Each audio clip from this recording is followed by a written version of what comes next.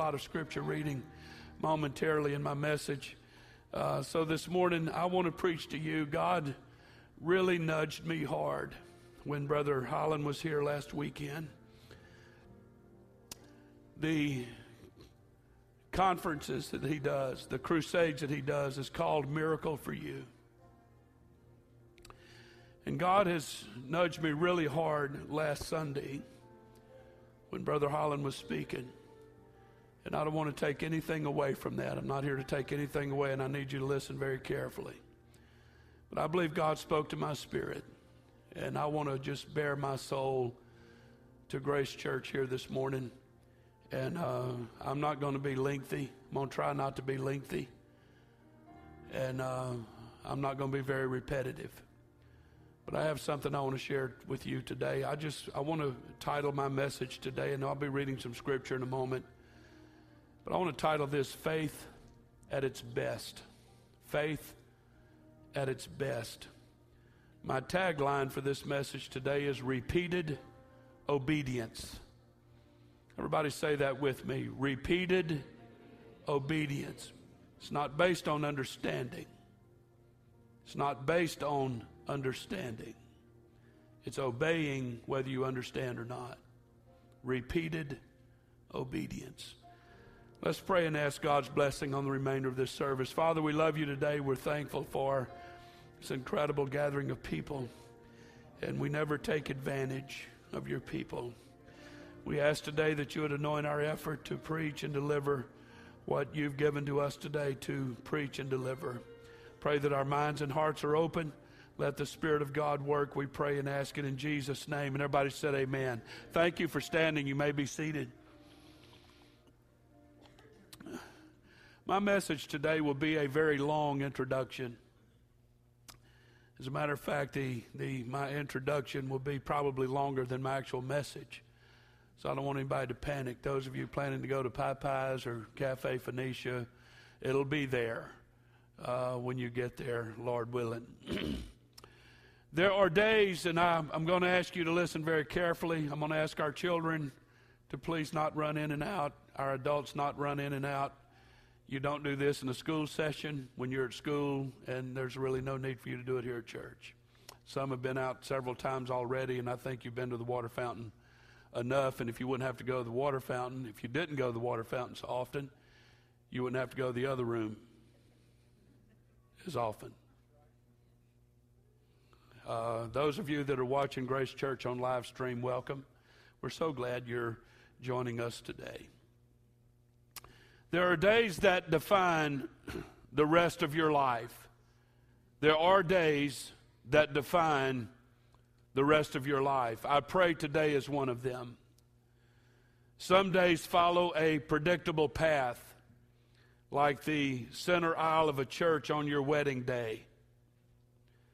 There's other days that are as unpredictable as a blind date. And I hope today is not a blind date. I hope this is a moment for you where your life, your day-to-day becomes your new normal. Most of us live in a continuous need of a miracle. We live in a constant need of divine intervention. If God would just move in my life, if God would just come and say something audibly to me or give me a sign. We need divine intervention in our marriage, or we need a miracle in our finances, or healing for our bodies. We fail to understand is that repeated obedience can take us so much further in our relationship with God. What we fail to understand is that repeated obedience to biblical discipleship. Y'all listen to Pastor. I'm going to preach here for a moment. What we fail to understand is that repeated obedience, whether you understand or not.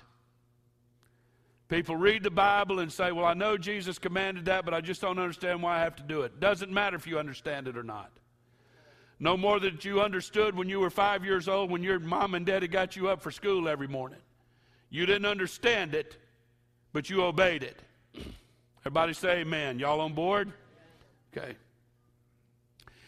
We fail to understand is that repeated obedience to biblical discipleship would in itself alleviate or dismiss most of the turmoil in our lives. When you are not in the house of God faithfully, or you do not pay your tithes, or live biblical lifestyle, or involve yourself in some level of a personal evangelism, listen very carefully. You then throw yourself on the mercy and compassion of God, literally expecting Him to reward bad or negative behavior, instead of living faithfully and have Him reward your faithfulness and obedience.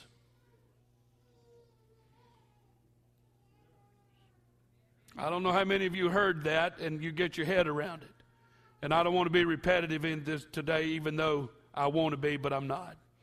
A man sat in my living room this week and said, God isn't accountable to us when we're disobedient. A goodly portion of the needs that are represented in church on a consistent basis are oftentimes from people who live their lives just short of biblical discipleship in one way or another. When you refuse to be faithful when you could, and I want you to understand this morning that there's a difference between I can't and I don't want to. You know, there's people that get up and do things Monday through Friday that's job related that just can't do it when it's church related. Well, that's not a I can't, it's a I don't want to. Or I don't feel like I need to. So when you refuse to be faithful when you could and choose not to, or refuse to pay your tithes because of attitude or I can't afford it or whatever reason, you give up or surrender God working in your life to the degree that He wants to. Listen very carefully. I'm not presenting a works-based message, but an obedience-based message. Ellen White said God's promises are all on condition of humble obedience. Not faith, obedience. Everybody say obedience. James Faust said obedience brings peace in decision making. If we have firmly made up our minds to follow the commandments, we will not have to decide which path to take when temptation comes our way. Dietrich Bonhoeffer said, one act of obedience is better than 100 sermons. One of the first scripture memory verses that our children learned was, children, obey your parents in the Lord, for this is right, Ephesians 6:1. Most people expect that children should be taught to obey. However, they rarely understand that obedience is not only for the children, but for everyone. The biblical word for obey comes from a Greek word which means to listen attentively. By implication, to heed or conform to a command or authority. This word conveys the idea of actively following a command. There's no choice in the matter. It's to be done whether one agrees with it or not. Obedience is involuntary. The Bible said one of Israel's first commandments was, Hear, O Israel, the Lord our God is one Lord. And everybody said amen. Amen. And thou shalt love the Lord thy God with all thine heart and with all thy soul, with all thy might. And these words which I command thee this day shall be in their heart. The writer of Hebrews said, obey them that have the rule over you and submit yourselves, for they watch for your souls as they that must give account, that they may do it with joy and not with grief, for this is unprofitable for you. Peter said in his epistle, yet if any man suffer as a Christian, let him not be ashamed, but let him glorify God on this behalf. For time has come that judgment must begin at the house of God. And if it first begin at us, what shall be the end of them that obey not the gospel of God? Jesus said in John 15, these things have I spoken unto you, that my joy might remain in you, that your joy might be full. This is my commandment. If you want full joy, this is my commandment, that you love one another as I have loved you. Greater love hath no man than this, Jesus said, that a man lay down his life for his friends. You are my friends if you do whatsoever I command you. In John 14, Jesus said, and whatsoever you shall ask in my name, that will I do, that the Father may be glorified in the Son. If you ask anything in my name, I will do it. And we love that scripture, don't we? But do you ever read the next two? If you ask anything in my name, I will do it. If you love me, keep my commandments. Watch this. Jesus said, if you love me, keep my commandments, and I will pray the Father, and he shall give you another comforter. I just want to ask the question this morning. Is there a comfort for people that just live on the mercy and grace of God? But when you enter into discipleship, is there another comforter at a greater level? In 2 John verse 6, he said, and this is love, that we walk after his commandment. This is the commandment, that as you have heard from the beginning, you should walk in it. I'm preaching to somebody here this morning. There's people here today, there's a lot of conflict and stuff going on in your life that would go away if you would just simply obey the Word of God, take it at face value, and get rid of the notion that says, but I don't understand it. It doesn't matter. I would oftentimes ask my dad when I was corrected and disciplined, why? I want you to do this or quit doing that. And I would say, why? He would say, because I said so. I didn't have to understand it. What was important is that I obeyed it. The Word of God is presenting the same concept to us today. Listen very carefully.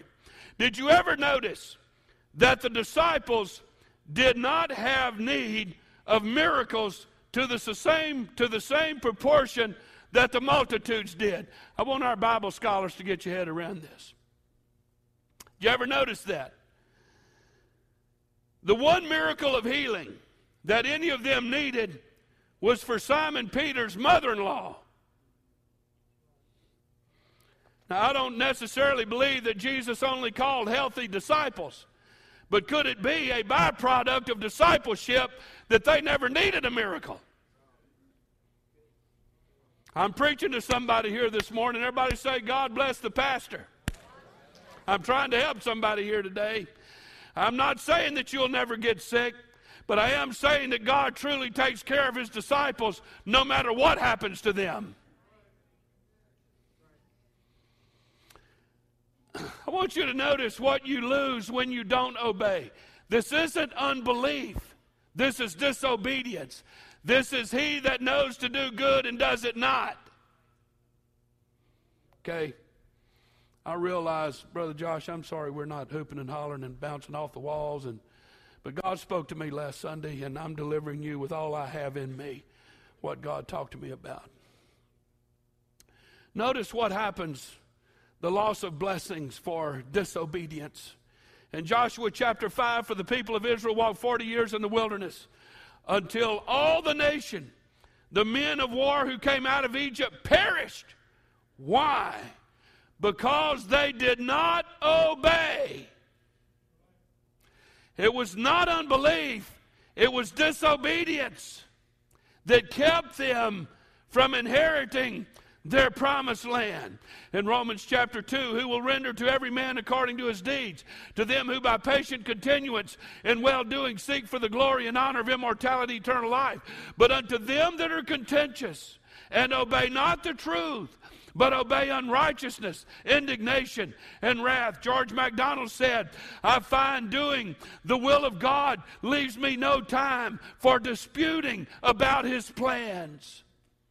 Oswald Chambers said, beware of reasoning about God's word obey it. Let me talk to you about miracles this morning. Everybody wants a miracle. Everybody wants God to speak in an audible voice. Everybody wants God to give you that lightning bolt in that moment of just unbelievable divine authority and impartation and what have you. Let me talk to you about miracles for a moment, and then I'll get back to my message. I'm still in my introduction. I'll get to my sermon in just a moment. A true miracle is an event in the eternal world brought about by the immediate agency or the simple volition of God, operating without the use of means capable of being discerned by the senses and designed to authenticate the divine commission. It is an occurrence at once above nature and above man. It shows the intervention of a power that is not limited by the laws either of matter or of mind.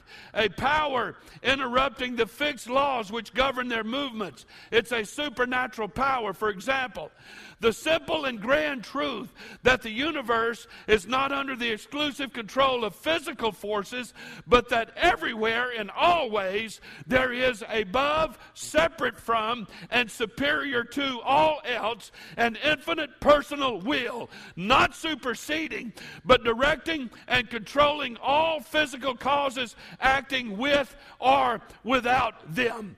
In the New Testament, there are 4 Greek words that are principally used to designate miracles. The first word is sign. Everybody say sign.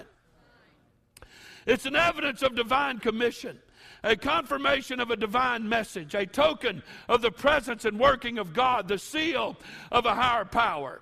The second word is wonders.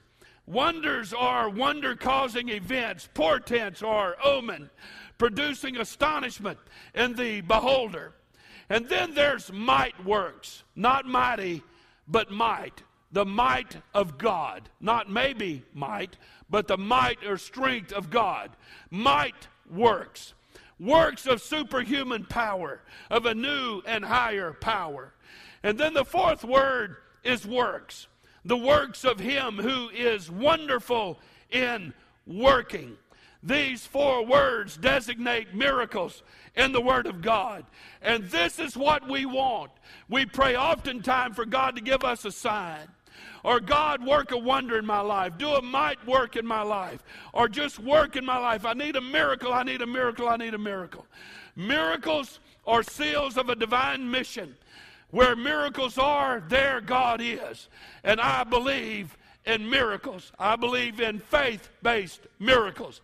But I am preaching to you today that if you're willing to endorse and accept and live discipleship